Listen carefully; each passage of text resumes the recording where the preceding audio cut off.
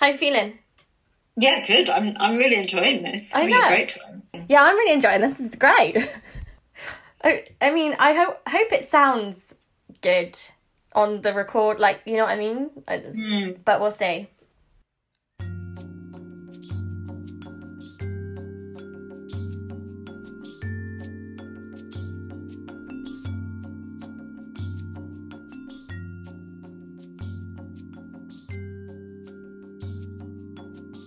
Welcome to Appearance Matters, the podcast, the appearance psychology podcast brought to you by the Centre for Appearance Research, a world-leading research centre based at the University of the West of England in Bristol, investigating everything related to the psychology of how we look.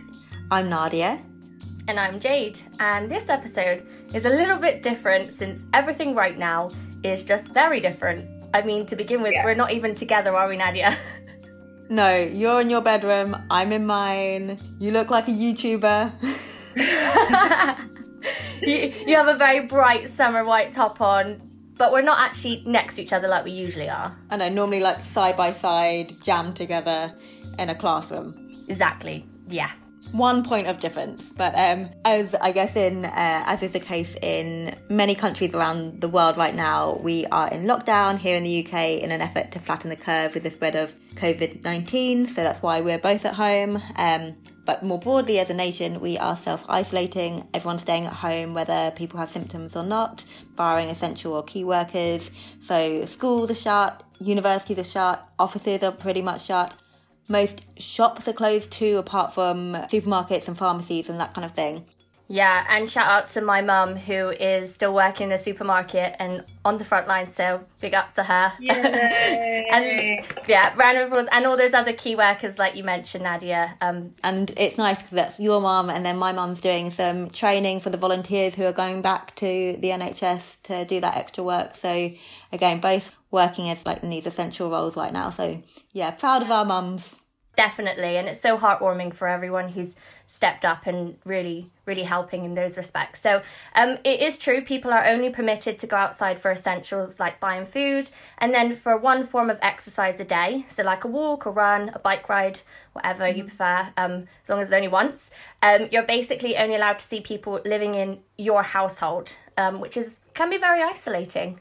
Right. I mean, staying at home is absolutely the right thing for all of us to be doing in this moment, but it doesn't take away from the fact that it can be really tough on people's mental health and well-being. Yeah, this is a really difficult time for many reasons for different people, and some days feel harder than others. I've been feeling, like many people, a roller coaster of emotions and just generally quite overwhelmed, especially when you have lots of uncertainty and lots of questions, which of course no one really knows the answers to. So I keep hearing, when will this all be over? Which is quite a big one. And I think it's really difficult because no one really knows again. So I do want to point out though, on the upside, I've spent so much time with my dog, my lovely dog Milo, and actually I've really began to appreciate a dog's life more and why they get so excited to go out for that one walk a day. Yeah, I mean, I've loved all those memes being like, oh, now I understand why a dog is so excited to go out for that walk. I completely get it. Like, maybe it's one, maybe it's multiple for a dog's life, you know, back when that was suitable, but that one walk is really something. I know. I think everyone's pets right now are really holding their humans together. I know with the Dove team, we've got Winnie, Harriet's dog, and then Helena's dog, Rafi, and then Kirsty's got Barbara, the cat. Like they're all holding fort right now. They're keeping things together, and it's delightful to see them on Zoom or like see photos or whatever when they come up. But yeah. And definitely Fabio's dog R2 is one of the most obedient dogs I've ever seen, who sits on his lap beautifully during Zoom times. Nice. I can imagine Fabio's dog being obedient. A lot more obedient than my dog Milo, I'll give you that. I'm not going to say anything there, Jade. But yeah, I guess I've been feeling very much the same. Like some moments definitely feel very heavy. I know like most of us like worried about the health of people we love, especially the people in our lives who are older or have chronic health conditions, or both. And then there's this like broader collective general anxiety in the world right now, which speaks to your point about the uncertainty, not knowing what's going to happen. There's all the impact on the economy, and we don't really need to go in any further detail. I think everyone really feels it. But then, as you say, there's like moments that feel so much lighter and not really so out of the ordinary. Like, we've been so lucky here in the UK. The weather has just been gorgeous over the last couple of weeks. And I've been enjoying spending a bit of time at home, like sorting out my space a bit, catching up on reading, like slowly adjusting to that slower pace, which took a bit of time, but I think I'm like getting into a better rhythm now. But then I guess in saying all of that, I think I'm so aware of the like privilege and fortune that I have. Like, I'm still being paid. I'm working from home. I live in a very beautiful part of the country. Yes, I wish I had a garden. Yes, I wish I had a little bit more space. I'd love some company. I'm aching to see my friends and family. I miss touching people. I mean, on a scale of 1 to 10, Nadia and touching people is about... I mean, I'm kind of outing myself here, but I am borderline inappropriate when it comes to stroking and touching people. I mean, I do rein it in with strangers, and for the most part in a professional setting, I'd like to think. But you kind of know, if you have a space in my heart, that I will be giving you a bear hug. I will be caressing you like a cat. Like, physical touch is really like my love language. You know, some people are really good with words and say like beautiful things. I just like to like stroke people. I love your honesty there. It's so true. It really is you. I mean, it is. I can't help it. It's just part of who I am. But anyway, digress. Was making a serious point that, yeah, I think I am like really acutely aware about how fortunate I am right now, and at the same time also not finding it super easy. So there's like lots of things that you're like holding together at once. So there's this like gratitude on the one hand, and then there's this like anxiety on the other, and it's just like holding those things together in one space. Yeah, and that idea of perhaps some loss there as well. Loss of, you know, like you even say, touching people, even, giving hugs to people who you care about. But you also want to be very mindful that stay at home is the key element here. So, but before we do move on, I do want to mention that I actually love your bear hugs, Nadia, and I can't wait to have a massive one from you once again. I know, I can't wait. Although I am worried that when this lockdown goes, I'm going to be like accosting people. You're going to be like... I think people will love it. I am really looking forward to that. And as you're saying, like, there is that sense of loss. And I think I've heard a lot of people kind of make an analogy to like this whole like grief process that we're going through. I think that's really, really true. And it's kind of, you go through these stages of grief in terms of like, there's like the anger and the fear and the upset. And then it kind of comes into this like broader acceptance and like, okay. I think it ties in as well, like I said, with that roller coaster earlier. It's not, it's one emotion to the next, isn't it? It's not a clear path. But I think I realised, Nadia, that we've not actually said what this episode is about now. So probably should rewind a little bit. Yeah, I think that would be helpful. I think my brain is quarantining elsewhere. So do you want to do the honest, Jade? Yeah, sure. So this episode, we will be talking about how to manage body image, food and eating related anxiety. As we know, many people are struggling perhaps more than usual in this reaction to the current situation, which is normal and natural. Yeah, and as a multidisciplinary team of health, clinical, counselling, applied research psychologists, students, trainees specialising in body image, we, as in the collective we of the Centre for Appearance Research, wanted to share some tips and reminders about how to take really good care of yourself right now during this period of quarantine and heightened anxiety, which for many people might be manifesting in your relationship to your body and or to food. So we've pulled this together quite quickly, but with a lot of support from our colleagues at CAR. Yeah, and you will hear from some of them in this episode, but the whole team has been really behind this. I do want to mention that. And that's something we both feel grateful for. Our team cohesiveness, the WhatsApps, Zoom calls, virtual car coffees, all that jazz that we've had going on recently. Yeah, 100%. I definitely feel very fortunate about that. And special shout out from me to Kirsty and to Sharon, who I work with very closely on a day-to-day, and then the Dove team, who I also speak daily to on Slack or on Zoom. And I think there's like this, everyone's like really buoying each other up and keeping each other motivated, checking in on each other, and it feels really nice. Yeah, definitely agree. And for me, shout out to the zoo. Yeah, right. Boop, boop, boop. Second that. Love that I've not been evicted from the zoo. Never. A founding member, you know. Never, Nadia. You will always be a zoo member. And if you don't know, for the listeners, what we are referring to by the zoo, we haven't completely lost our minds yet. But you will need to go through the podcast archive for an explanation. What a way to get the listeners to go back and listen to past episodes, Jade. Love it. Anyway, let's really get into this episode. So, as a bit of context, last week we put out a call to the team at CAR, across all the 30 odd members or so, to share some of their top tips and advice for dealing with any additional unwelcome body image and food anxiety. Definitely. And as we're all working from home, I am currently in my bedroom right now, looking like a YouTuber, as you mentioned, Nadia. And we asked for people to send us voice notes with Nadia and I kind of chatting in between. That's the idea. Yeah, I'm really enjoying this, by the way, having you on Zoom, because normally, because we're sitting side by side, I don't really see the full, I don't know. The full YouTube experience.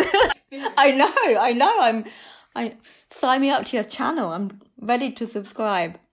Well, I agree, Nadia. It's great to see your facial expressions, which are always so animated, even more beautifully on the screen. I know.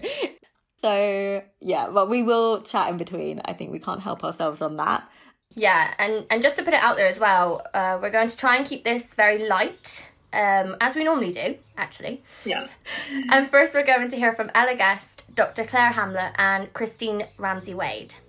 Perfect. So Ella is going to give us a quick 101 on health-related anxiety and share some really helpful tips and techniques from cognitive behavioural therapy, followed by Claire and Chris, who are both talking about dealing with anxiety specifically related to food. Hi, I'm Ella Guest and I'm a research associate at CAR and I'm also a trainee health psychologist. And I'm going to talk to you briefly about managing anxiety during the COVID-19 outbreak. At the moment, a lot of us will be feeling more anxious than normal and we might be experiencing new worries relating to the pandemic. So these might be things like worrying about whether we or people we know will become ill and what that will be like, worrying about our job or money, and also generally worrying about what will happen in the future and how our country and the rest of the world are going to deal with the outbreak. It's normal to feel worried when something uncertain like this happens, and actually worrying is a way for our bodies to make sure that we're paying attention to things that it perceives to be potentially threatening, so that we make sure that we keep ourselves safe. But sometimes worrying and spending a lot of time paying attention to that worry isn't helpful for us, because it can stop us from doing things and it can stop us from enjoying things as well. So I'm going to talk to you briefly about some techniques that psychologists use with people to help them manage their anxiety and worries. Now, these are based on something that you might have heard of before called cognitive behavioural therapy, or CBT, which was developed by Professor Aaron Beck and is widely used around the world. CBT is based on the principle that how we think, feel and behave can all influence each other. So, for example, if I have the thought, there's nothing I can do to stop myself catching the virus and becoming unwell, this might lead me to feel anxious or worried, and in response to this, I might then behave by reading up on symptoms and becoming really aware of my body and trying to work out whether I think I've got any symptoms. Now, when we feel anxious or worried, we can also feel physical symptoms like having a racing heart, shortness of breath, or even things like feeling dizzy and sick. So when I'm attending to my body and being very aware of how I feel, this might then lead me to have the thought, I must be getting the virus. So a lot of the time, the way that we're thinking or how we're behaving when we feel worried can actually maintain our worry, and we can get stuck in this vicious worrying cycle. So to help us manage this and break out of the cycle, what we can do is look at changing or challenging our thoughts and our behaviours. And by doing this, we can then change how we feel. So when it comes to our behaviours, there might be some things that we're doing that are actually contributing to our worries and maintaining this cycle. So that could be things like continuing to look at the news and reading up about the coronavirus and focusing on how our body feels and whether we have any symptoms. So to change this, we might try to limit how often we check the news and also make sure that we're only looking at news from credible sources. We might also plan time to do things that we enjoy or relax, and also speak to other people about how we feel rather than keeping it to ourselves. We might also focus on what we actually can do in terms of our behaviour to control the spread of the virus, so things like washing our hands and self-isolating. And there are other things like diaphragmatic breathing techniques or progressive muscle relaxation or meditation that you can try, and some of these are talked about in other bits of the podcast. So some of our thoughts might also be quite irrational or unhelpful, but actually they can feel very real or factual. And when we pay a lot of attention to these thoughts and they make us behave in certain ways, they can make us feel worse and they can kind of maintain this anxiety and worry. So to help this, you could try writing down your negative thoughts and then setting aside some specific time to worry where you will look at them, but this can help you not to be focusing on them all day. By writing your thoughts down, you can also challenge them by looking at them and thinking, what is the evidence for and against these thoughts? And then trying to reframe them to be more rational. So if I use my example from earlier, which was there is nothing I can do to stop myself catching the virus and becoming unwell, I can notice that actually there are some things that I can do to minimise my risk, like washing my hands. And also I'm kind of trying to predict the future here by thinking that I will definitely get ill. I actually don't have any evidence that I will get ill, particularly if I follow the government advice, and I also don't know how unwell I will become. You can try some of these techniques yourself, and there's some more information in the show notes. Hi, my name's Claire Hamner. I'm a research fellow and health psychologist based at the Centre for Appearance Research, and I just wanted to address some of the anxiety around stress eating, or at least an increased focus on food at this time that I'm hearing from friends and family or seeing on social media. So in terms of stress and eating, we know that even amongst our friends, there'll be some of us that lose our appetites when we're stressed, and others that will tend to use food in response to being stressed, kind of to self-soothe. And stress eating is something that many people do struggle with on a regular basis when things are normal. But as we know, we're living in a really challenging time at the moment. It's quite anxiety-provoking. And this will also affect the eating behaviour amongst those of us who don't typically reach to food to reduce our anxiety. Also, in terms of our day-to-day lives, they have significantly changed. So we have reduced interactions now, less access to activities we normally engage in to distract ourselves. Also, many of us are off work or we're working from home, which means we have lots of food that is easily available, as we do have to do bigger shops now, so we're not going out as much. So it is really totally normal at this time for us to be turning to food, especially as it's something that we can control when many of the other things in our lives at the moment are out of our control. So food is one of the easiest and kind of instant ways that we can make ourselves feel better in stressful times, physiologically as well, because it does release dopamine and serotonin in our brains. And, whilst it is really important to maintain, a relatively healthy diet for our immune systems and for our moods, it really is important right now to not start denying yourself foods. So expecting yourself to give up perhaps what is one of the few pleasures you can really relish in right now is quite unrealistic and unnecessary. If you think you might be engaging in stress eating, and it is a concern for you, I think it's really important that you ask yourself whether you're about to eat because you're physically hungry or whether it's because you feel stressed or sad. And if you do feel stressed or sad, it's really important to kind of address that. And you'll hear lots of talks at the moment about how you can practice self-care. And this is something I think is really important in relation to, kind of this stress eating behaviour that you might be experiencing. So my tips would be to spend a bit of time in nature, get out for a walk in the sunshine. Some people find lighting a candle and streaming a yoga session can be really relaxing, or taking a bath. I think it's really important, and a lot of us are doing this right now, is to stay connected with your friends and family, for example, via video chat. Also, if you are feeling particularly anxious or stressed, it can be really helpful to immerse yourself deeply in something that takes quite a lot of concentration and gets you into that state of flow and kind of, takes you away from your thoughts and worrying about what's going on. So that could be, doing some colouring or doing a jigsaw puzzle. And at the end of the day, I think it's really key right now just to be kind to yourself. So this is not the time to start beating yourself up over kind of the food choices you're making that you wouldn't otherwise make, especially as we are living in such a different world right now. Hi there, my name is Christine, and I'm a mindful eating teacher and researcher here at the Centre for Appearance Research. I want to share my thoughts on the do's and don'ts at this time. First, I'll start with the don't. Food is a source of great comfort. Food can be a real expression of care, particularly when it's given and taken slowly, without distraction, with full attention.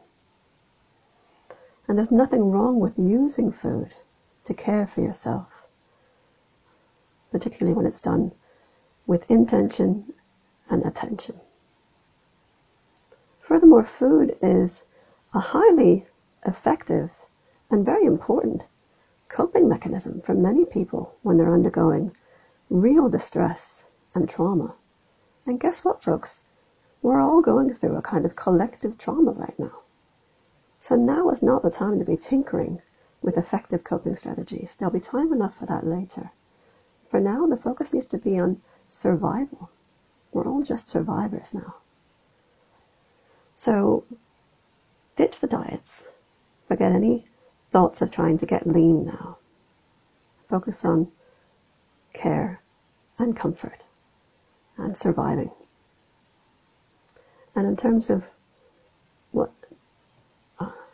do's, do continue with your regular daily mindfulness practice, or if you haven't got one, think of setting one up. There are loads of resources out there to help you to do this, and we'll put some links on our website, apps, online resources, etc. There are lots of ways to nourish yourself, and a regular meditation practice is one of them. So see this not just as a time of isolation, but maybe one of seclusion. Seeing if you can learn to embrace the silence and cultivate a kind of peace and stillness within this simpler way of being we're all in at the moment.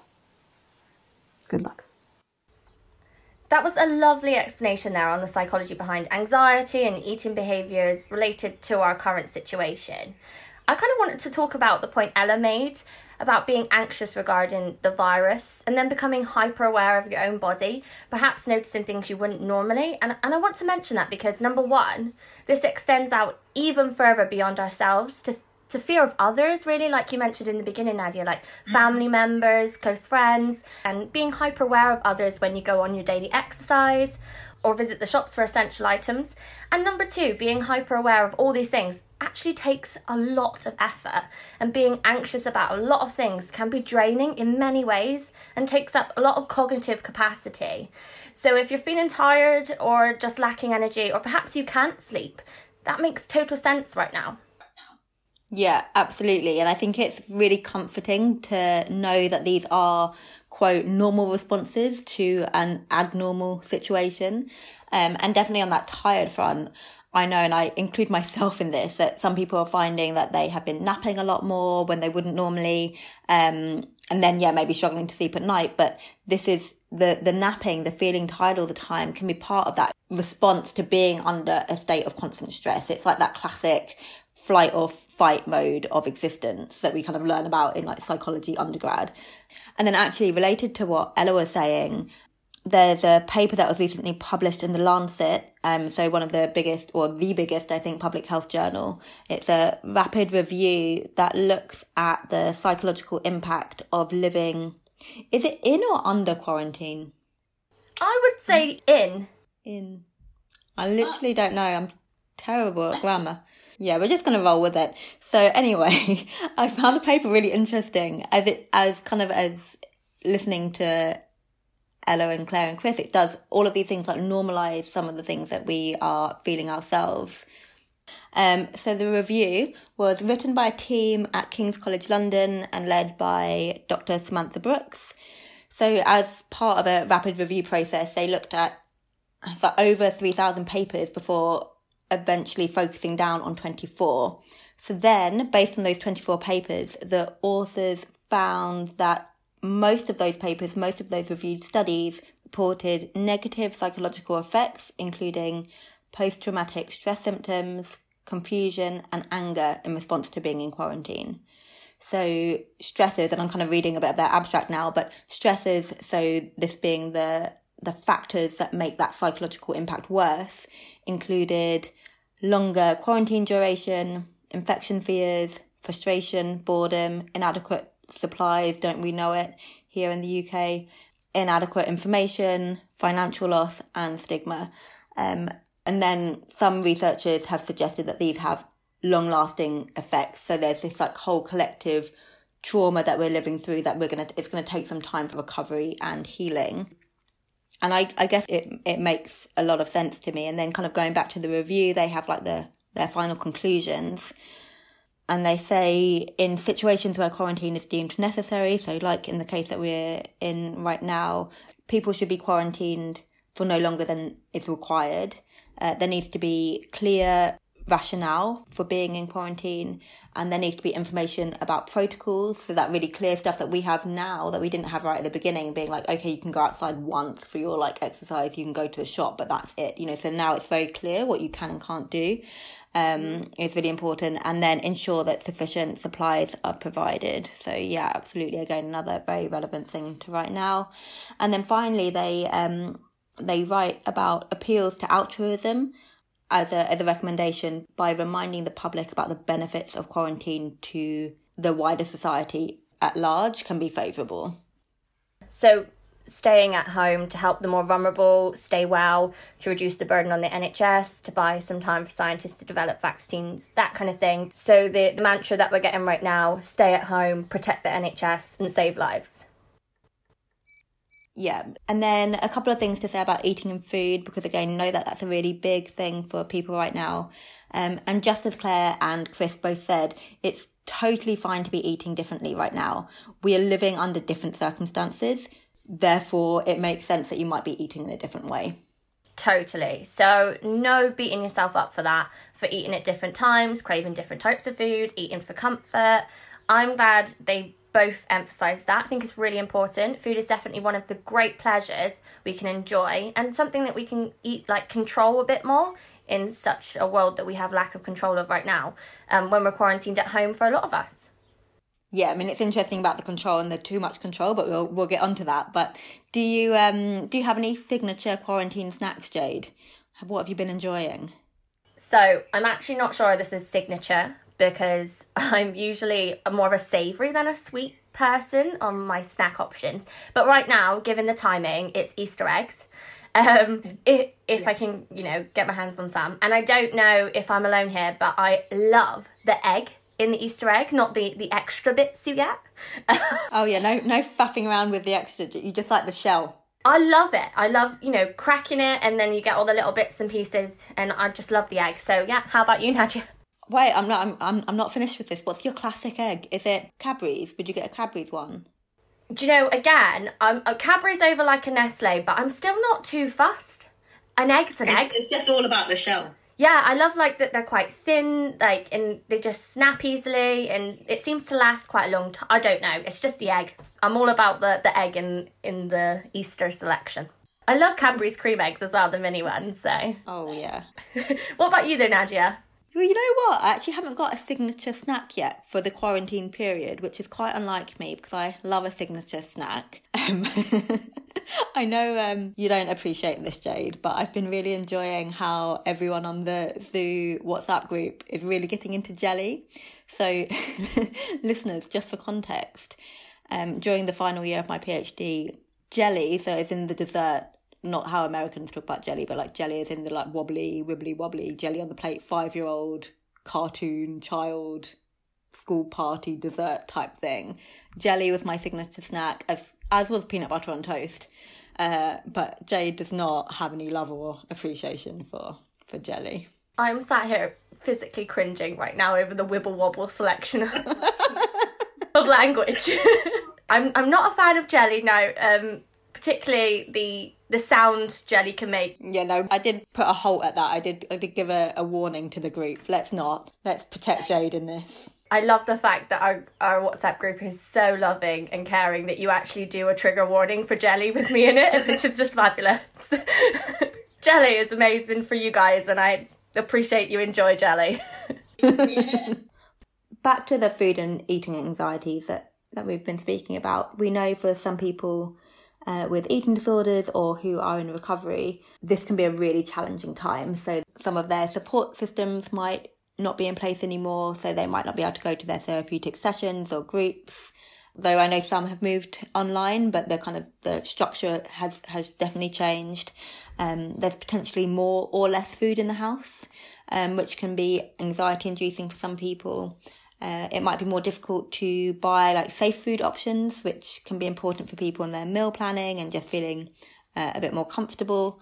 And then like the less access to like going outside and finding distraction and like hanging out with your friends or whatever to like kind of take you out of your head. So like that can be really tough for some people. So just to kind of acknowledge that and really knowing and understanding that eating disorders thrive off uncertainty, the lack of control, isolation. So it's kind of like a perfect storm for some people. But in saying all of that, it doesn't have to be the case. And I know some people who have eating disorders who are in recovery and who are challenging themselves and pushing themselves in a whole new way right now, which is really lovely to see. So as an example, speaking to a friend recently, and she was saying that this is like the test that she didn't know that she needed in recovery, and the situation is challenging her to be even stronger in her recovery, so it's more solid. So yeah, I just thought that was really warming, and I hope people can kind of like take some solace in that. And I think although it might be a difficult time and there might be extra challenges, it's like totally possible to keep going in your recovery, and it's very possible to turn things around and press the reset even if you've had a shaky start. And I guess I would really encourage people not to settle into that way of thinking of being like, oh, I'm going to recover when this is all over. I'm going to put my recovery on hold right now until this is all over. I think now is as good a time as ever to make forward steps.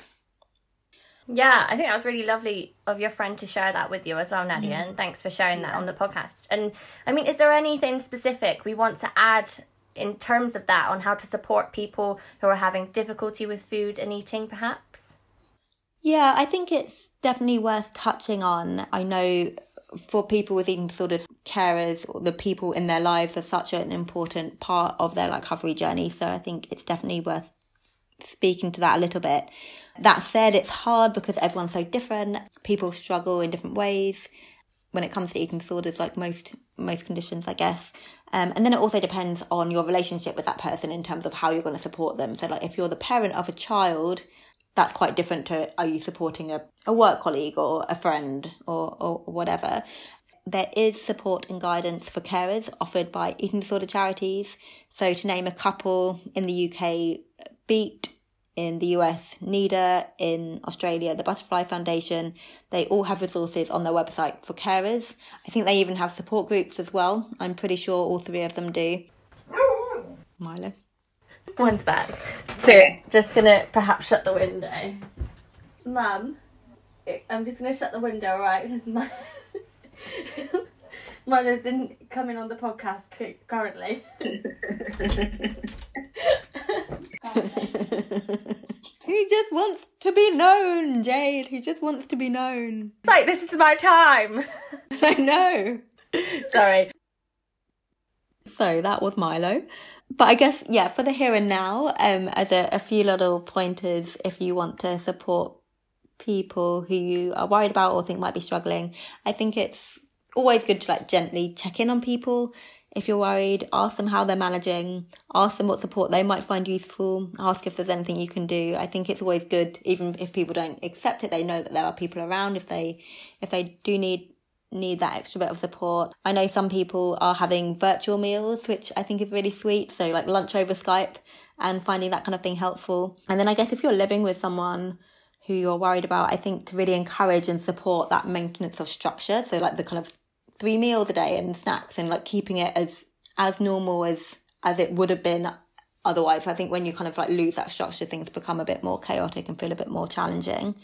And then I guess like the most obvious point that's like very kind of generic in a way is just to keep like the diet chat, the weight loss chat, the jokes about quarantine weight gain, like the quarantine 15, keep all of those like under tap. You can like keep that all to yourself. No one needs to hear it, and it's definitely not helpful to people in recovery or struggling with an eating disorder. Also, it's just not helpful for anyone, and it's also fat phobic. So it's like none of those things are cool. The diet chat, the weight loss chat, the weight gain chat, just not cool. There's nothing good about it. No, nothing. It doesn't help you. Let's like leave that behind.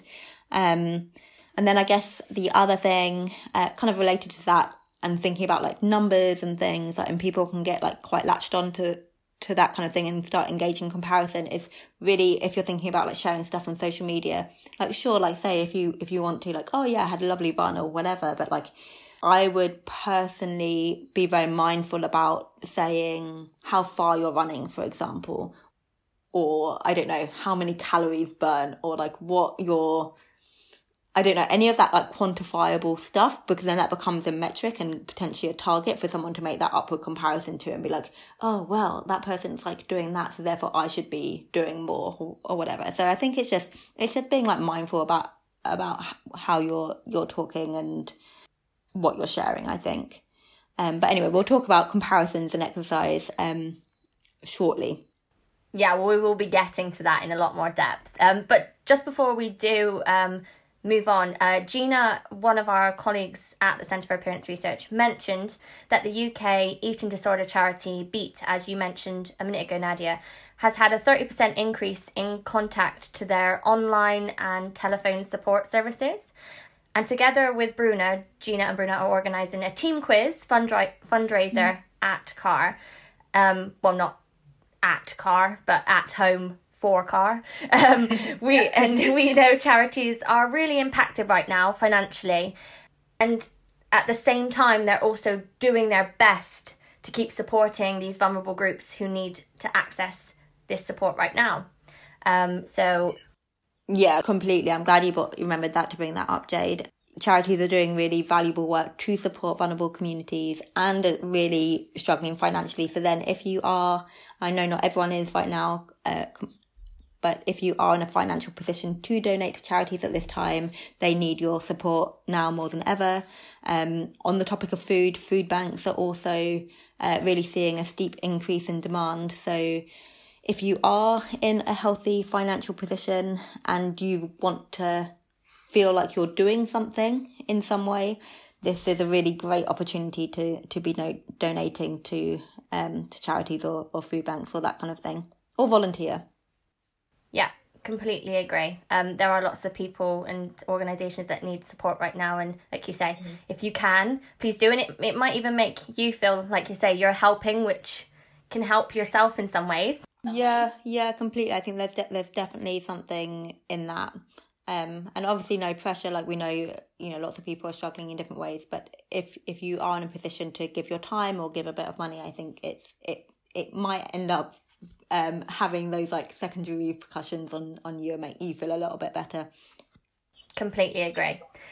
So now up next is Dr. Helena Lewis-Smith, Bruna Costa and Dr. Emily Matson, talking about social comparisons and about staying socially connected and maintaining a healthy balance with exercise and movement at this time.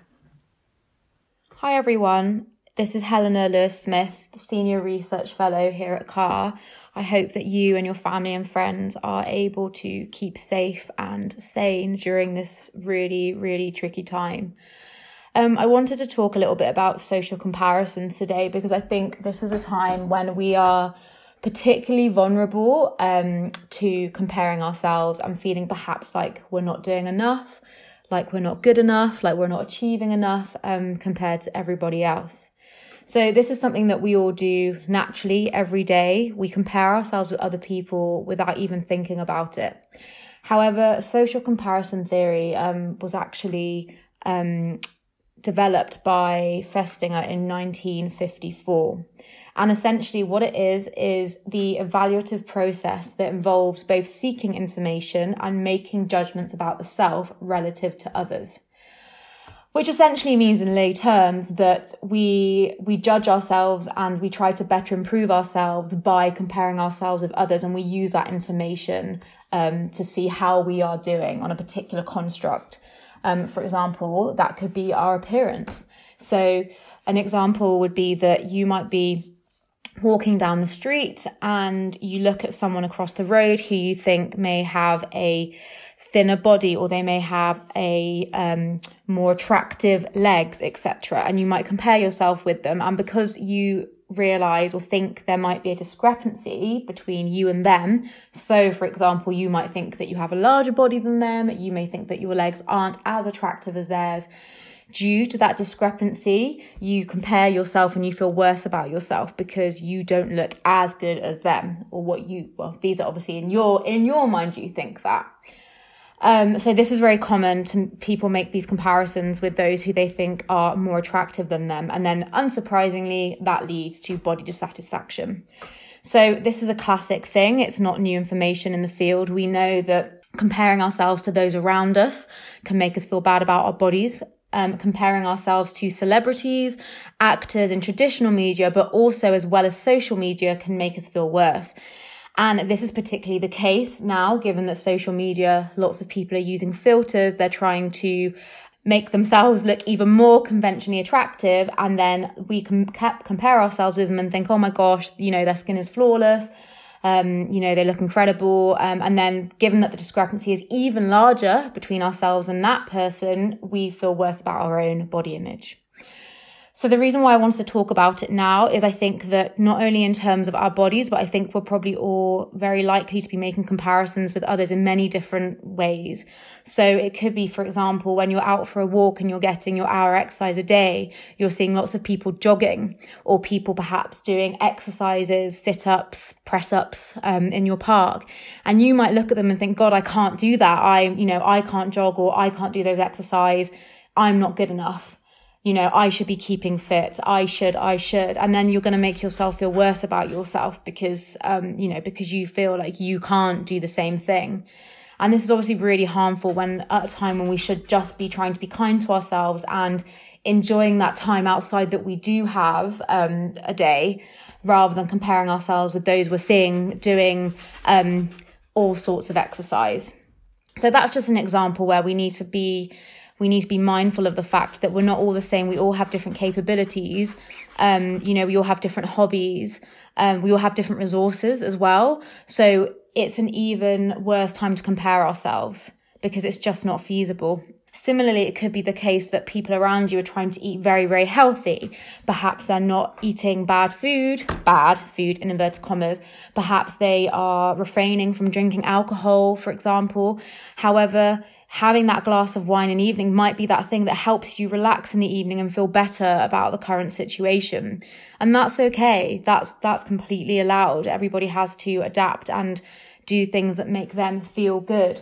But you might be comparing yourself, looking at your friends, peers, thinking, oh, well, they're eating really healthily. They're not drinking alcohol. However, here I am and I'm finding myself, having that packet of crisps a day. Again, be really careful not to compare yourself because, again, we're all in really unique circumstances. We're all different as individuals. We all have different coping strategies. And as I said, we all have different resources. Some of us are living by ourselves right now. Some of us, there's a lot of us. Some of us are families halfway across the world. Some of us aren't even able to work at the moment. Some of us are trying to juggle work and kids. We're all in very, very different circumstances. So it's really important to try not to fall into that trap of social comparisons. Try and be in the moment. Try and be grateful for what you have, what you do have. Focus on yourself and look after yourself and try not to compare yourself with other people. I know it's really difficult, but I think particularly now, it's important that we don't do that. Take each day as it comes and just focus on yourself. Hi everyone, my name is Bruna and I'm a research associate here at CAR. My top tip for managing lockdown is to make use of your social circle. Although we might feel isolated right now, literally, it's important to make an effort to stay connected to those who bring us happiness. Try and reach out to a friend or family member every day if you can, and this is particularly useful for when we're having more difficult days. As the saying goes, a problem shared is a problem halved. Hi, Nadia and Jade. Emily Matheson here, Research Fellow at CAR, coming to you from sunny Redland in Bristol. And today I'd like to discuss the topic of body image and movement and what that might look like during COVID. So similar to our eating and work habits, there's been a plethora of advice and opinions about how to keep active, which at times can be overwhelming and quite frankly demotivating. It was only yesterday that I heard of a man that ran the length of a marathon in his backyard. Firstly, I'd like to congratulate that man. It is a huge effort. Second, I'd like to point out that he is an anomaly, an exception to the rule.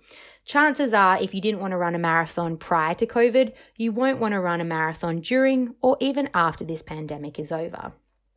So today, I want to discuss 3 things with yourselves and our fellow podcasters. First, the relationship with body image and movement. Second, how to reflect on your own relationship with movement and how your body image may impact this. Third, some quick do's and don'ts when planning and engaging in movement over the next couple of weeks, months, and even after this pandemic's over. Now, I do refer to movement throughout this segment, and this is a personal preference of mine, as I feel it is more inclusive of all body types, capabilities, and exercise practices. But where I state movement, you can interchange this with exercise or sport. So firstly, a lot of research has been conducted on the relationship between body image and physical movement, and researchers consistently find that those who report having a negative body image predominantly engage in exercise for appearance-related reasons. So that is to burn calories, lose weight, tone, or sculpt their body. And interestingly, this relationship's also been established amongst those with positive body image. So a lovely study by Kristen Homan and Tracy Tilker demonstrated that although positive body image is associated with high exercise frequency, this relationship becomes weakened when an individual reports appearance-related motivations for engaging in exercise. And unfortunately, movement becomes less enjoyable for individuals with appearance-related motivations as there is little importance placed on other reasons for exercise, such as fitness, mental health management, social connectedness, self-efficacy, and mastery of movements or exercises. And it's no wonder that individuals feel compelled to engage in exercise for appearance-related reasons, given that we're constantly inundated with media that perpetuates diet culture, a social movement that celebrates thinness and equates this body type to health and moral virtue. And unfortunately, when it comes to exercise, diet culture, perpetuates 2 key messages. We should burn the calories for the foods we've already eaten and burn calories to earn the foods we will eat in the future. So in the next 2 discussion points, I want to consider how we can challenge this harmful way of thinking and engage in movement for more adaptive and helpful reasons. So firstly, I'd encourage you to reflect on the following. So why do you engage in movement, exercise, or sport? How does this movement make you feel before, during, and after? For example, before you move, are you excited or do you dread the idea? During the movement, are you present and focused on that activity alone, or do you find yourself preoccupied with your appearance? And finally, once you've finished moving, do you feel energized, connected to your body, or perhaps you feel demotivated and find yourself focusing on weight loss metrics such as number of calories burnt? If your experience is predominantly negative and or appearance related, this suggests you may need to explore alternative exercises, as well as consider alternative perspectives and benefits to moving your body. And that brings me to some do's and don'ts. So let's start with the don'ts. So firstly, avoid online or virtual workouts that focus on appearance. As we should with any form of media, be critical consumers of the messages that are perpetuated by instructors and fitness groups that create this content. So, for example, avoid instructors who use diet culture to motivate their audiences or their followers. This could be statements that relate to burning calories, losing weight, and sculpting certain aspects of your appearance. Also, avoid setting unrealistic expectations of yourself and your body during this quarantine period. If you are really overwhelmed and don't know where to start with the World Health Organization recommendations for daily exercise. It's 30 minutes a day for adults and 60 minutes a day for children. Also, avoid buying fancy equipment. The likelihood is that once this pandemic is over, you won't use it again. And I'll speak more to that in the next section of the do's. So avoid fitness trackers. Unfortunately, these tools emphasize weight loss metrics. They interfere with being present during your workout, and they do not consider other reasons for exercising, such as social connectedness and mental health management. That brings me to the do's. So firstly, it is really important to move your body regularly, and you can do that by using varied activities, varied intensities and durations. But it is far more important to choose movements and exercises that you enjoy. It'll be much easier to maintain a routine and maintain your motivation if you enjoy what it is that you're doing. If you are using online materials, seek out instructors that do not represent the appearance ideal, which is traditionally a thin white female. You also want to look for instructors who celebrate appearance diversity and inclusivity and consider all types of abilities within their workout videos. Also, when moving your body, focus on the body's functionalities and capabilities rather than its appearance. Jessica Oliva, a dear friend and collaborator of CARS, has conducted fantastic research on the positive effects of using body functionality principles in our day-to-day activities, and these can be easily incorporated into your exercise or workout routines. Now, if you are isolating with others, schedule time to move together. For our listeners who are spending this time alone, you can always schedule a workout class or a movement session with your friend. The key is to staying connected. Also, be creative with your space and how to move your body. Anna Kessel, author of Eat, Sweat and Play, writes about a really important aspect of movement that we tend to forget as adults. It can be playful and it can be fun. It just takes a little bit of imagination. Lastly, the quarantine is going to be a marathon, not a sprint. It's the only marathon I'm going to be running. So remember, be kind to yourself, be kind to your body and the expectations that you put on both. Thanks, team. Firstly, can we actually just acknowledge that fabulous Eurovision-esque introduction by Emily there? She's so funny. I'm a big fan of Eurovision myself, and that really played to my strengths there. I need to ask her if that was her vision or if it just came out naturally that way. I'm not sure which I would prefer. I don't know, but I'd love to know. And also, if I'm being honest, here, as Helena described superbly about social comparisons, and also, as you mentioned earlier, Nadia, this is one thing that I personally have been really struggling with, seeing others posting online pictures of their run time, of their apps, like you mentioned, quantifiable statistical information. Now, that's not to shame those people at all, but it makes me feel so much pressure to use that one time out a day in those ways. And if I don't go out for whatever reason, maybe because I don't feel like it, that one time a day, I can feel like a failure and as if I don't seize the opportunity like others did. So I just want to put that out there because I can feel sorry, just butted in, but like this is not the time to be feeling a failure right now. Like this is like, we do not need that energy. No.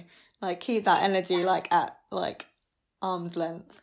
Yeah, I completely agree. It's not helpful in any ways. It's just sometimes, like you say, it's being honest, understanding that that's how you feel and acknowledging it and realising it can't be helpful in those situations. So I completely agree. Just to make sure that you distance yourself from these things can be helpful. I found that really helpful myself. And also remind yourself that everyone's journey is different in this pandemic. It's not easy. There's not a lot of there's a lot of online things right now, as we discussed earlier, which aren't really helpful. But give yourself a break in those respects. Don't feel like you're a failure, because you're not failing in any way. Even if you don't go out, that's not failing. No, not at all. And like, it's so interesting, isn't it? Like, those social comparisons can creep in at like every touch point. So it can be about how you look, as Helena was saying. It can be about what you're doing. It could be how you're feeling. It could be about like your productivity at work. It could literally, there's so many things. You can always like find something to be like, oh, I'm not like doing enough on, or as good at, or whatever. And as Helena was saying, it's like basic human instinct. It's like part of the human condition to see what others are doing and try and match yourself up to see how you're holding up, I guess. But to just really like reiterate, like as you were saying, Jade, it's like the first thing is like noticing it. You catch yourself in the moment being like, oh, hang on, wait a minute, I'm comparing my body to a lot of strangers on the internet. That's weird. What's going on there? I don't know. Then you interrogate that and be like, okay, so why am I doing it? Am I bored? Am I feeling insecure? Like, what's going on? And then like you go to the next stage where you're like, okay, now what do I need to do differently to get myself out of that comparison trap? And then like, this obviously has to feel to what like feels good and right for you, but this could be your indicator to like, log off social media. It could be a sign to engage yourself and immerse yourself into something that feels really wholesome for you right now. It could be writing things that you are really proud of or that you like about yourself. There are like lots of different options, but it's like you need to have your like personalized strategy to like get yourself out of that hole, because being in it like doesn't feel good, and we don't need to go into those places right now.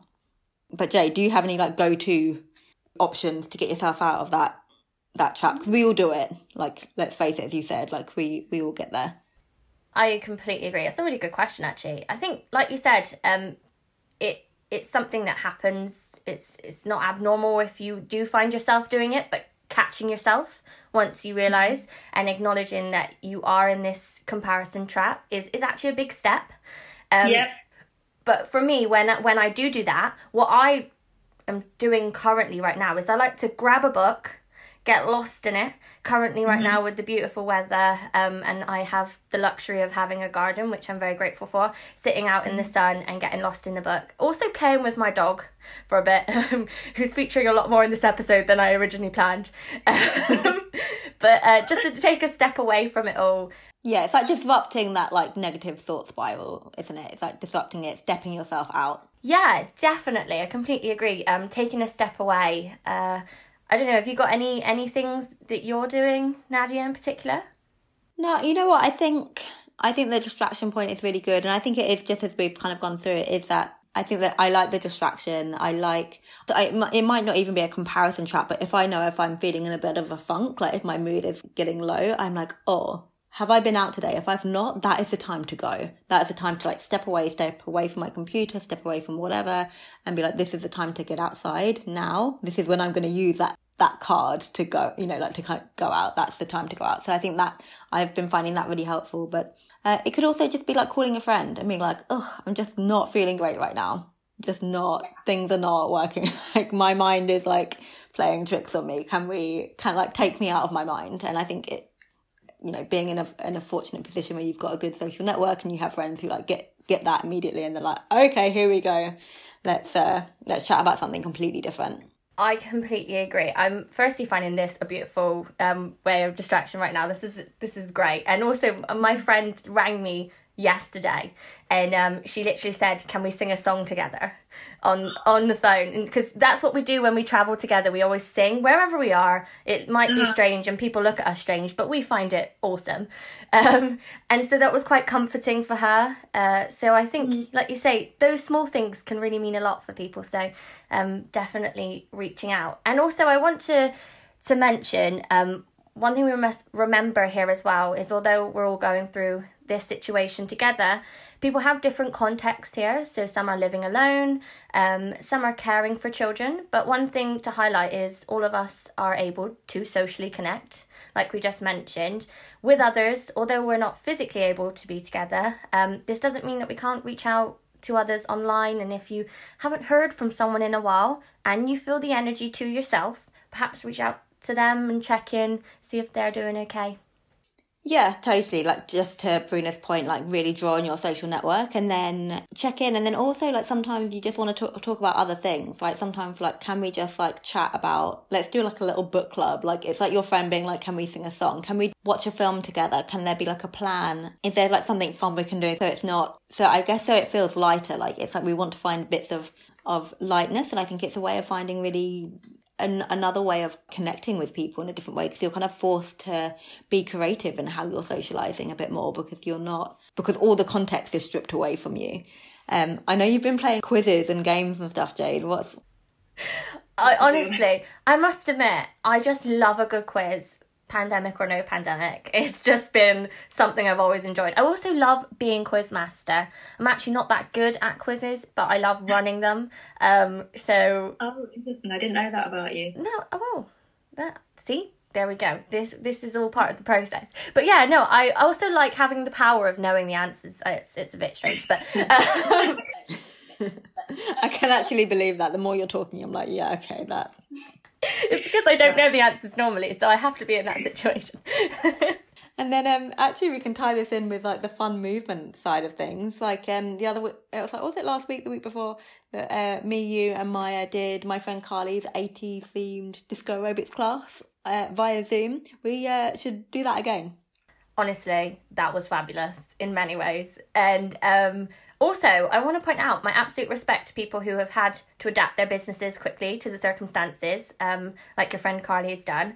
I would definitely do it again, and it was only £3. So, great. She's funny. She's got all her like disco lights and stuff. It feels very authentic. And then actually, whilst I'm thinking about Carly, Project HB, or I think it's project.hb on Instagram, but you'll find it, like bringing it back to Emily's point about finding classes or instructors that make you feel good in your body, that aren't talking about that food guilt, the burning calories, the like, you know, getting summer body, like all of that. The instructor can really make the difference.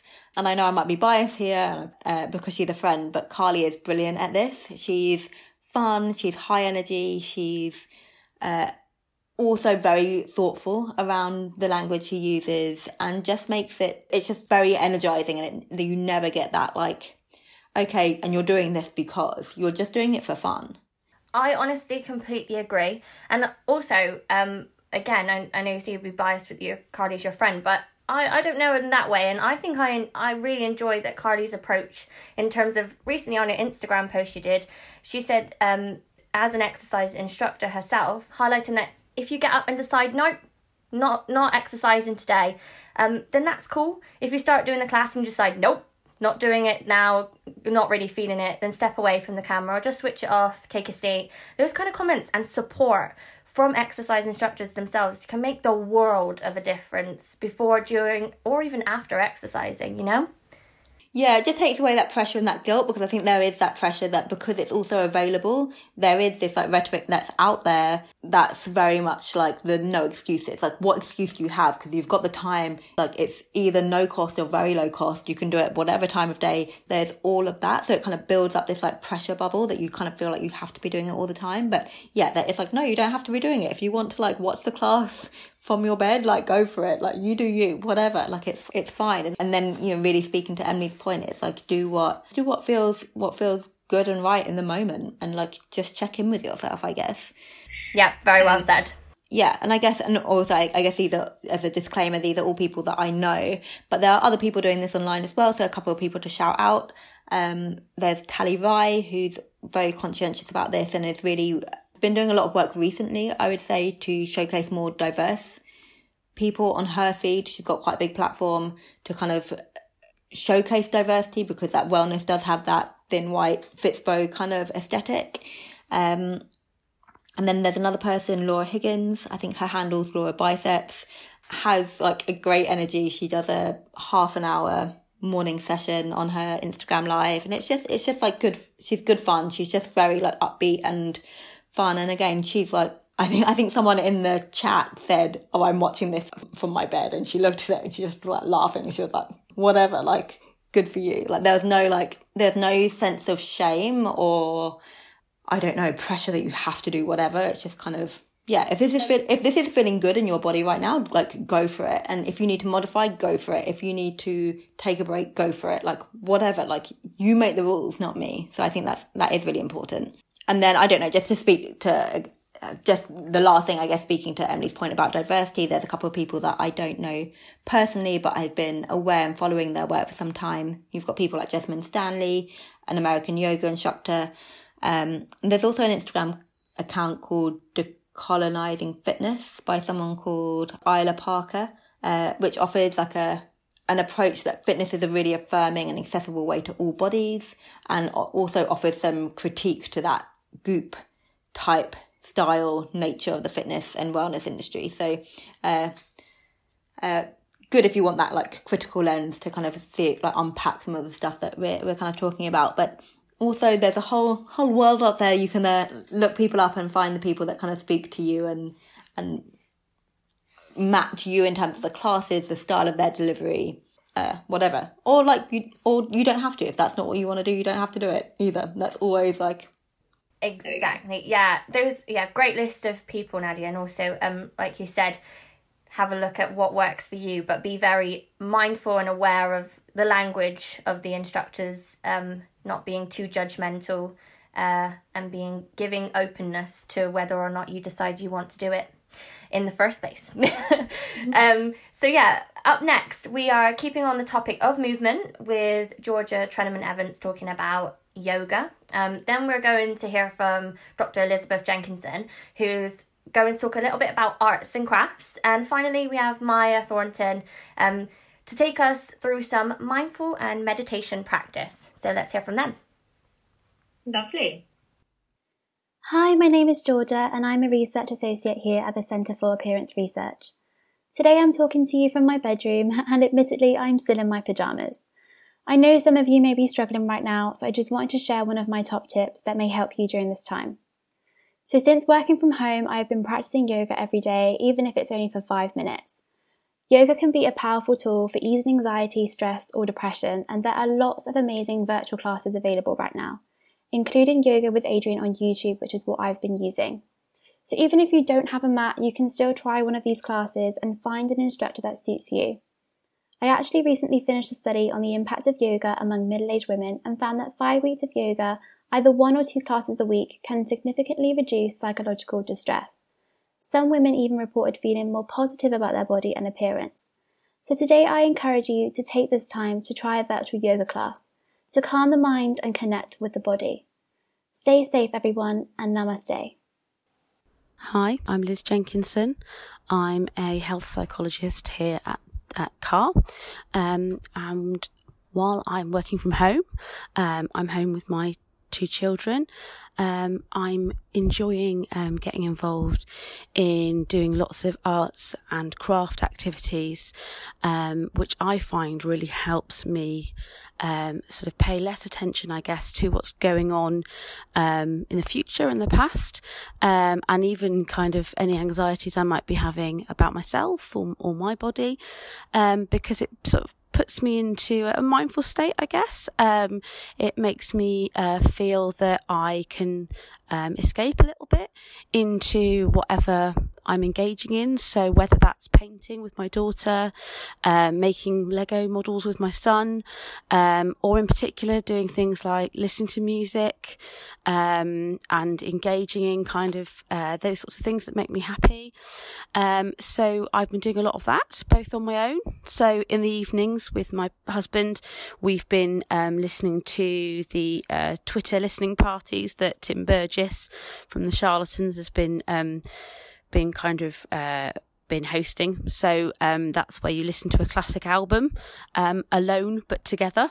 So the idea is that people listen to a an album that he chooses every night, and then use Twitter to discuss memories and experiences related to that album with people from all over the world. So that's been exciting, and seeing lots of old memories from gigs and things that I used to go to when I was young, and hearing those albums again.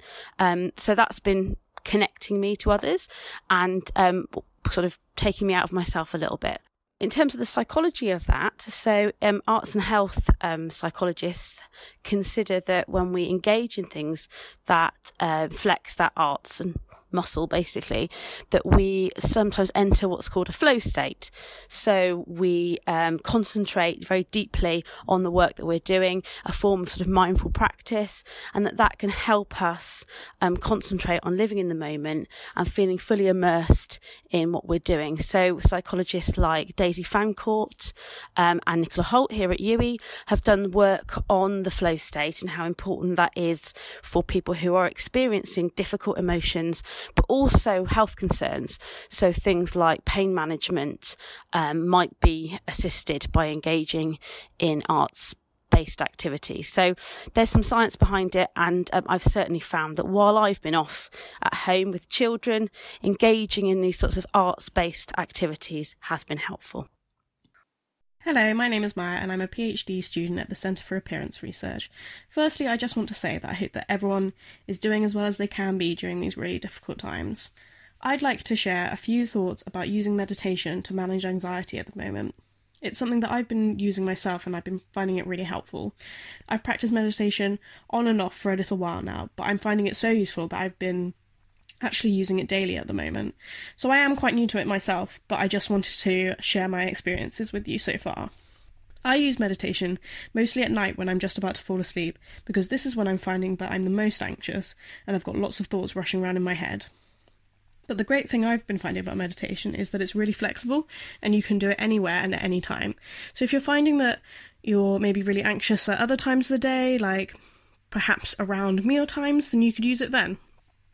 So meditation is a mindfulness practice, and mindfulness is described in the literature as the practice of focusing one's attention in a non-judgmental way on the present moment, and which includes things like your thoughts and kind of any sensations that is going on in the body. So the research has found that mindfulness-based practices like meditation can decrease body image distress. So a study carried out by Toole and Craighead in 2016 in the US found that a self-compassion-based meditation training increased body appreciation and decreased body surveillance in young adult women. Now, body surveillance is it comes from self-objectification of our bodies, and this means where we're very focused on monitoring our physical appearance and our attractiveness. So an increase in body appreciation and a decrease in body surveillance is a good outcome. Now, mindfulness-based practices such as meditation also have been used in eating disorder prevention. In a review by Becchia et al. In the US, where they gathered together 15 different studies looking at mindfulness-based eating disorder prevention programs, they found that mindfulness-based programs significantly decreased body image concern. It also decreased negative affect, so low mood, and increased body appreciation and self-esteem, which again, really good outcomes. Meditation has also been found to be really helpful for more general anxiety. Now, there's absolutely loads of research on this, but I just wanted to pick out a really recent paper published this year, which found that meditation practice has an impact not only on the way that we feel, the way that we talk about feeling stressed and anxious, but on the biological processes that go on in our body that lead us to be feeling stressed and anxious. So the authors Kilmes and Duggan et al. Found that after 4 weeks of a meditation practice, levels of cortisol in the body, which is a hormone that is associated with us feeling stressed, decreased in their participants. So not only can meditation potentially make you feel better, it can also reduce your body's actual biological stress response, which is great. And this is if you practice over a period of time, which is what they found. They found the effect was at 4 weeks. They did also mention, though, that they did have quite a small sample in this study. So what I would kind of hope for the future is that maybe similar studies like this would occur in larger samples, and we could find out more about that, because I think that's a really interesting finding and shows that meditation can actually be really good for us in a number of ways. So I've been practicing meditation in a number of ways. There's lots of resources online, on YouTube, for example, but I've been using meditation apps. A lot of these apps are offering free content at the moment as well to help people manage their anxiety in the current situation, so I really recommend checking those out. I use guided meditations mostly, where the program talks me through the meditation, and these can vary a lot in length, so look for one that's kind of for the right amount of time that you've got in your day. For example, if you are feeling quite stressed and you want to do a meditation on your lunch hour, look for something that would fit into that time. Another specific kind of exercise I've been finding really helpful, which only takes a few minutes, is breathing exercises, and you can do this any time to kind of feel a bit more grounded and a bit more calm. I've been finding using short breathing exercises, maybe when I'm out on my walk outside for exercise, which we are still currently allowed to do in the UK, once a day. I've also done a quick breathing exercise, just kind of looking out my window and looking at nature and listening to the birds. And I've also done it kind of just sat at my desk space before I start the day, just to ground myself. And this is kind of doing mindful breathing, where you're paying attention to the breath and kind of non-judgmentally noticing thoughts and sounds around you. So the breathing exercise that I've been trying is called the 4-7-8 breathing, where you breathe in deeply whilst you count to 4. And then you hold the breath whilst counting to 7, and then you breathe out deeply through the mouth whilst counting to 8. So it goes a bit like this. So you breathe in for 4, 2, 3, 4, hold for 7, 2, 3, 4, 5, 6, 7, breathe out for 8, 2, 3, 4, 5, 6, 7, 8, and repeat those sort of until you want to, really. And you can shorten those times as well. So I've been finding, if that feels like a bit much, I've maybe been doing breathe for 4, hold for 4, breathe out for 6. And what you want to be doing is breathing in deeply through your nose and holding, and then out through your mouth. So that's all from me for now. Take care, everyone. Oh, I did that breathing exercise with Maya just then. I might have to get her to record me a personalised version, so then I can do a longer extended 1, 2, 3. I love that. Just hearing Maya's voice is so lovely. Anyway, I know. I think that's one of the really enjoyable things about this whole process, is that we are distanced, but thanks to technology, we're having all these people play in our ears. It feels very nice. Definitely, and some great tips there for those who do want to try and or do already enjoy engaging in mindfulness exercises. I would also like to highlight and stress something here too. Just because mindfulness and meditation works for some, it doesn't mean it will work or be helpful for everybody. Going back to what Emily said earlier, if you didn't run a marathon before this situation and had no intention to, it's very unlikely you will during or afterwards. So kind of the same thing applies here for mindfulness techniques. So don't feel that pressure that this is a solution or suitable for you. I say this because mindfulness isn't for me. I did try an 8-week course and I kept falling asleep. So I want to highlight that it's not something I'm going to particularly engage in myself. I'll never forget that story when I think we were all talking in the office one day, it's with Philippa and Mel, and asking about how this meditation course that you're doing was going, and it was yep, Jay just is going for a good old nap, you get a nice soft snore. I could just imagine. I was oh bless you, you were working so hard, you probably just needed the sleep, honestly. But I don't know, I guess what you're saying is really fair, each to your own, you know yourself the best, do what works for you. But in the same breath, I would say, just because you tried something once doesn't mean that it's off the cards forever, right? So, for example, I used to not be into yoga at all. Whenever it was recommended to me, I was I don't do yoga. That's not my thing. But now I enjoy it, and I find a lot of I get a lot of benefit from doing it. So just something to bear in mind, like just because, you know, you have to kind of see what works for you, but also be open to different experiences or trying things again. Definitely. I think it's no pressure on either end, whether you want to give it a go and think, right, yeah, let's see, whether you know it works for you and you're like, this is great, or whether you think, I can't even get to that stage of giving it a go. No pressure on any level. And I kind of also want to mention that even for me, I actually love drawing. So mentioning what Liz was talking about arts and crafts, and even had a couple of art paint drawing projects on the go before this situation. But for those things, I actually really feel I need to be in the mood to do it. And I've never really put my finger on the magic elements that combine to make that mood. But it's not been there recently. And that's okay, because those art projects aren't going anywhere. So I'm fine with that.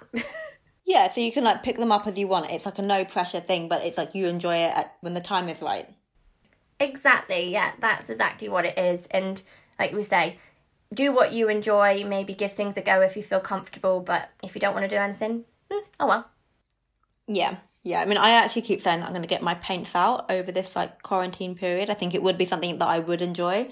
It's just like, for me, it's like I need to like get everything out. It needs to be like part of I need to get the setup, you know, I need the ambience going, and then you have to embrace it and like go like all in. And I think that kind of speaks to, and it's kind of come up a couple of times over all of this conversation. So I think, so Liz mentioned it directly, but I think Claire and Ella mentioned it, or at least alluded to it, is this idea of flow, or being in a flow state.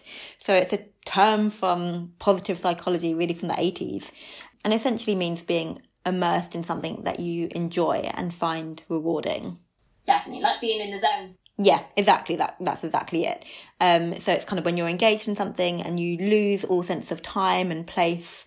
It doesn't need to be arts and crafts. It could be something like music or cooking. I think it's generally something creative, but I think some of the factors, it's like it needs to be something that's intrinsically rewarding and where you're feeling like you're making progress, and the level of challenge corresponds to your skill level. Because if it's too easy, you get bored, you won't be engaged. If it's too hard, you'll get frustrated, you'll throw it out or quit. Like learning a language, like it'll be easier for me and I would be more engaged to like go back to French because I have a baseline of French. But for me to start Russian right now will just, I won't go anywhere because it'd be too much. So Kirsty, who I work with very closely with, so sweet, she's been doing she's been learning how to crochet. So that really speaks to the making progress and having like a tangible goal. Because now she's got a little Easter chick, and then she's going to be working on an Easter frog, and they're so cute. And she said that she's finding it really. I don't know if she would say it in her own words of therapeutic. I don't want to put words in her mouth, but I know she's enjoying it at least. And I think it kind of just speaks to the idea of like having something right now. More than ever, to have something that you focus your attention on, like your hands are engaged, you're not on your phone, you're not checking the news, you're like, okay, look, what am I going to really just like get engaged to, focus my attention? And I think that can be really helpful. And I think just like as humans, we can only hold so much in our brains at the same time. So that constant checking of the news is not, doesn't go anywhere. It just builds up. So actually just taking yourself out and being like, no, like let's like do things that feel wholesome and good is like a really good way to go right now. Yeah, I think checking out is okay, whatever way you decide you want to do it. Like I mentioned, getting lost in a book for me is that time of escapism. Mm-hmm. That's a hard word. Escapism. Yeah, escapism. Yeah. Thank you. So yeah, completely agree. Those are some great ones. Moving on for our last two tips, we have Harriet Smith and Professor Philippa Deirdre talking about practicing self-care and self-compassion. A great way to end. Hi everyone, my name is Harriet Smith and I'm a research associate here at CAR, and I'm going to share a few of my self-care tips with you. And I think this is especially important during the current crisis and very, very strange situation that we find ourselves in. As you know, our bodies and our minds are really adjusting to this new sense of normal.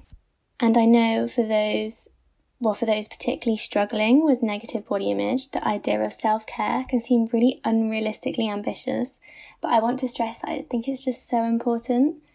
So from the research in the field of positive body image, We know that when we practice self-care activities and check in with ourselves, we are more in touch with what our body and our mind needs.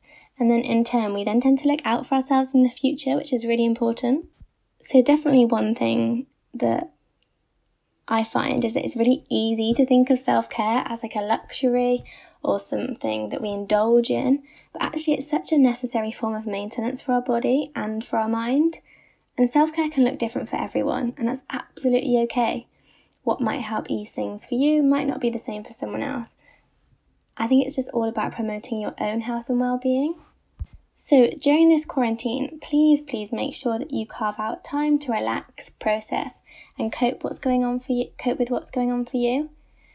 One thing that I've found really helpful in the past is gratitude journaling, and this is particularly helpful if you're feeling really overwhelmed.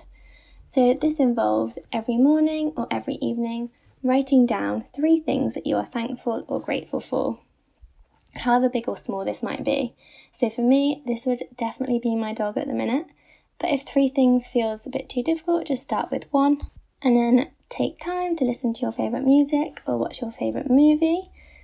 Maybe channel your energy into something creative, for example, macrame making, which I've just started and actually been finding very difficult, which I thought would be really easy.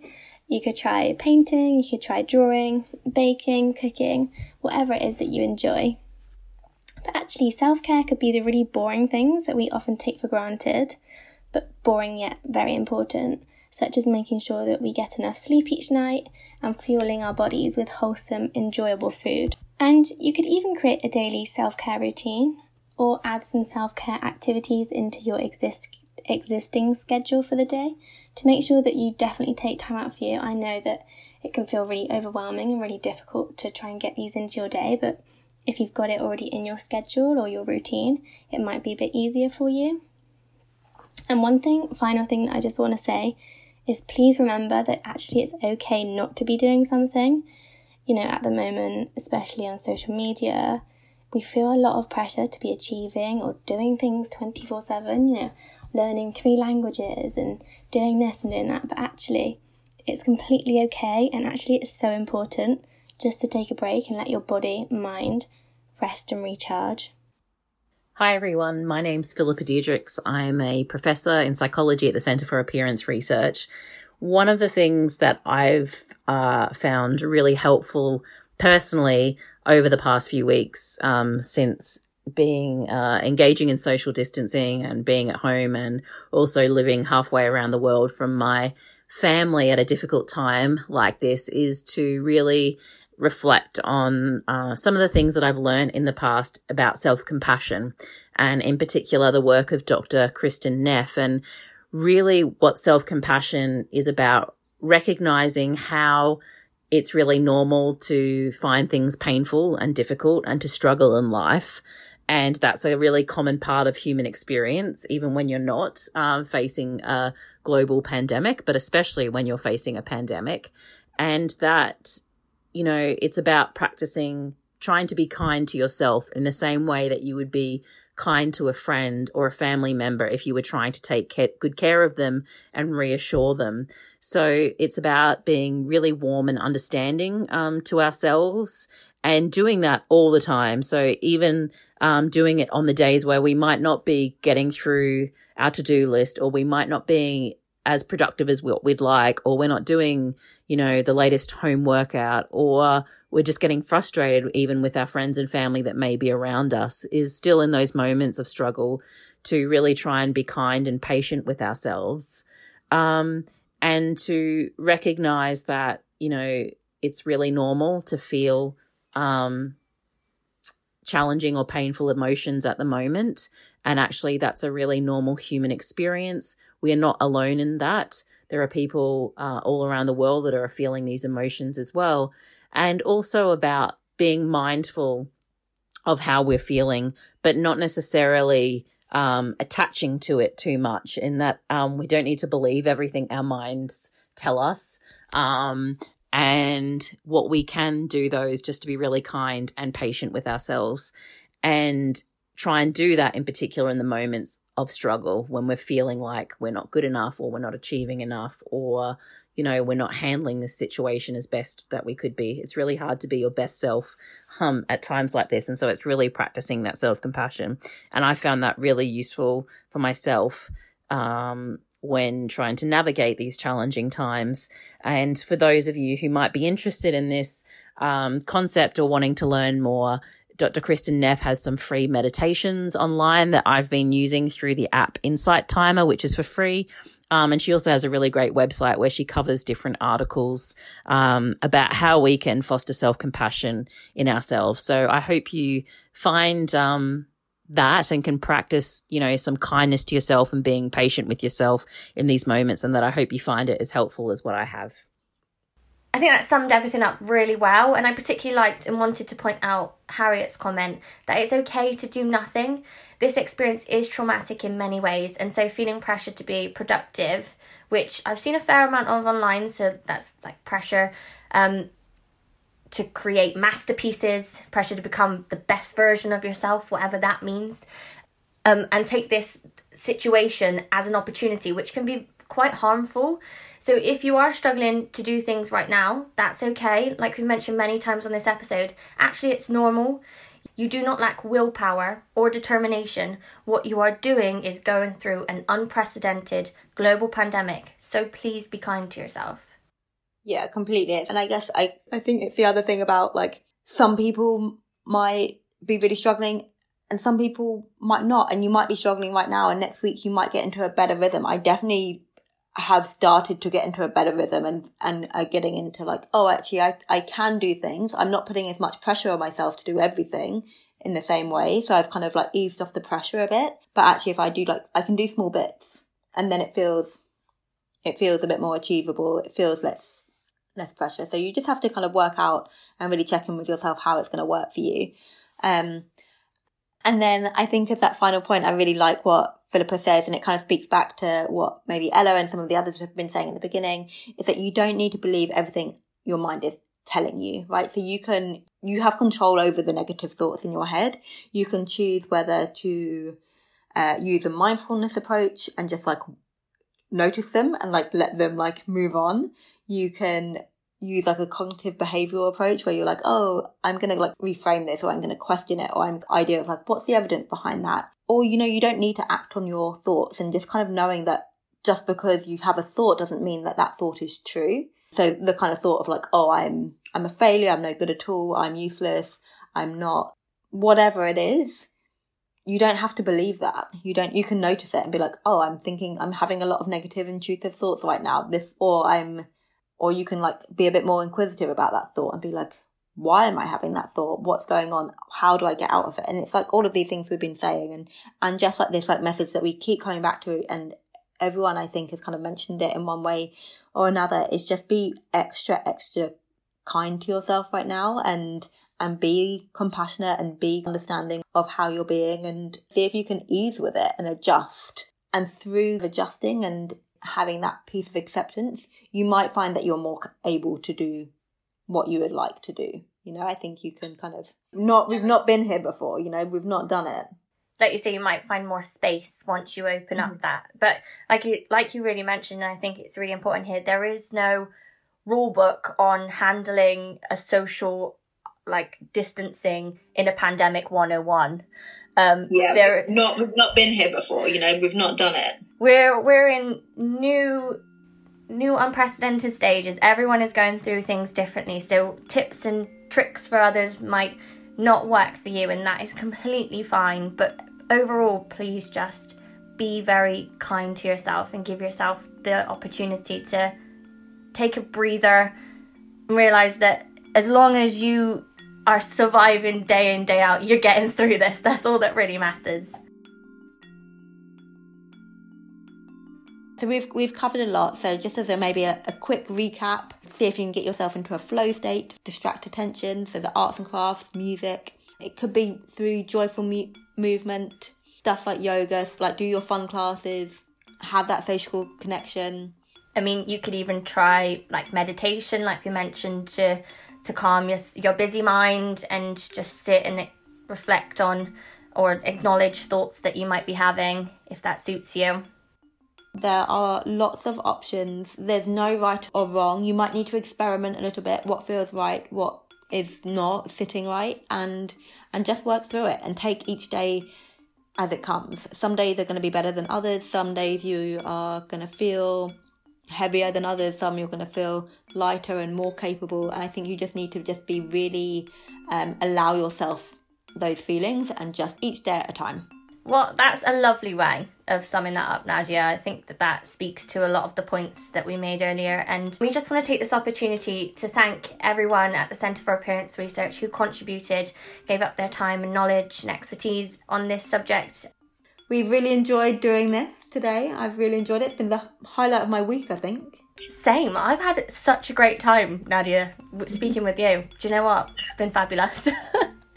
And if you enjoyed the episode, please do like, share, subscribe, all that jazz we normally say. Thank you, everyone. Bye. I kind of don't really know how to end that. I was like, thanks.